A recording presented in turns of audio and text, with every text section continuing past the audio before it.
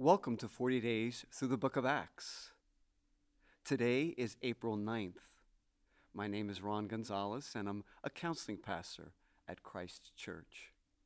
We're reading through the book of Acts and being encouraged by how the early followers of Jesus faced adversity and challenges that were new to them, and how through that time God used them to glorify the name of Jesus. Acts chapter 8 from the New International Version. Verse 1. And Saul approved of their killing him. The church persecuted and scattered. On that day, a great persecution broke out against the church in Jerusalem, and all except the apostles were scattered throughout Judea and Samaria. Godly men buried Stephen and mourned deeply for him. But Saul began to destroy the church. Going from house to house, he dragged off both men and women and put them in prison. Philip in Samaria. Those who had been scattered preached the word wherever they went. Philip went down to a city in Samaria and proclaimed the Messiah there. When the crowds heard Philip and saw the signs he performed, they all paid close attention to what he said. For with shrieks, impure spirits came out of many, and many who were paralyzed or lame were healed. So there was great joy in that city. Simon the sorcerer. Now for some time a man named Simon had practiced sorcery in the city and amazed all the people of Samaria. He boasted that he was someone great, and all the people, both high and low, gave him their attention and exclaimed, "This man is rightly called the great power of God."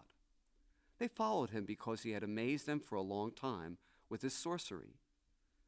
But when they believed Philip as he proclaimed the good news of the kingdom of God and the name of Jesus Christ, they were baptized, both men and women. Simon himself believed and was baptized, and he followed Philip everywhere, astonished by the great signs and miracles he saw. When the apostles in Jerusalem heard that Samaria had accepted the word of God, they sent Peter and John to Samaria. When they arrived, they prayed for the new believers there that they might receive the Holy Spirit. Because the Holy Spirit had not yet come on any of them, they had simply been baptized in the name of the Lord Jesus. Then Peter and John placed their hands on them, and they received the Holy Spirit.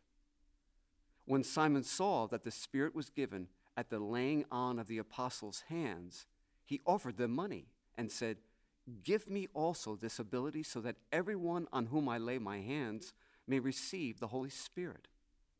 Peter answered, "May your money perish with you, because you thought you could buy the gift of God with money.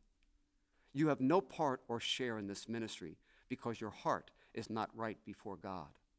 Repent of this wickedness and pray to the Lord in the hope that he may forgive you for having such a thought in your heart.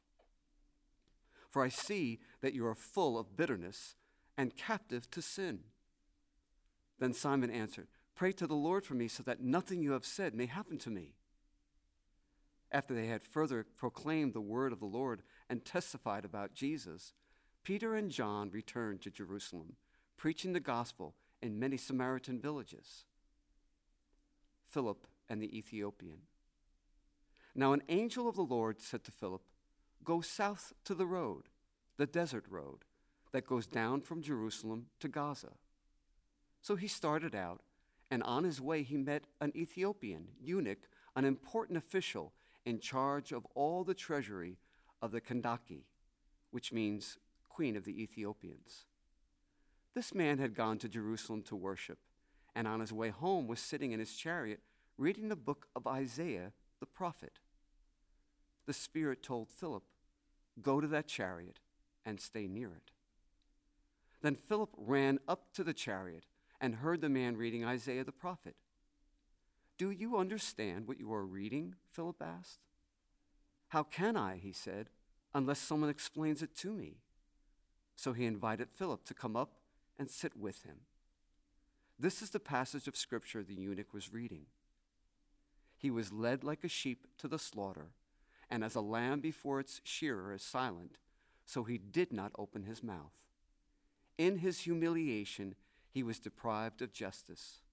Who can speak of his descendants? For his life was taken from the earth. The eunuch asked Philip, "Tell me, please, who is the prophet talking about, himself or someone else?" Then Philip began with that very passage of Scripture and told him the good news about Jesus. As they traveled along the road, they came to some water, and the eunuch said, "Look, here is water. What can stand in the way of my being baptized?" And he gave orders to stop the chariot. Then both Philip and the eunuch went down into the water, and Philip baptized him. When they came up out of the water, the Spirit of the Lord suddenly took Philip away, and the eunuch did not see him again, but went on his way rejoicing. Philip, however, appeared at Azotus and traveled about, preaching the gospel in all the towns until he reached Caesarea. Join us for Christ Church's online services, our 2020 experience, also Quest Kids, Teens, College, and Young Adults devotionals. For all that and more, you can visit christchurchusa.org. Also, follow us on social media, Christchurch NJ, Facebook, Christchurch USA, YouTube, Instagram, and Twitter.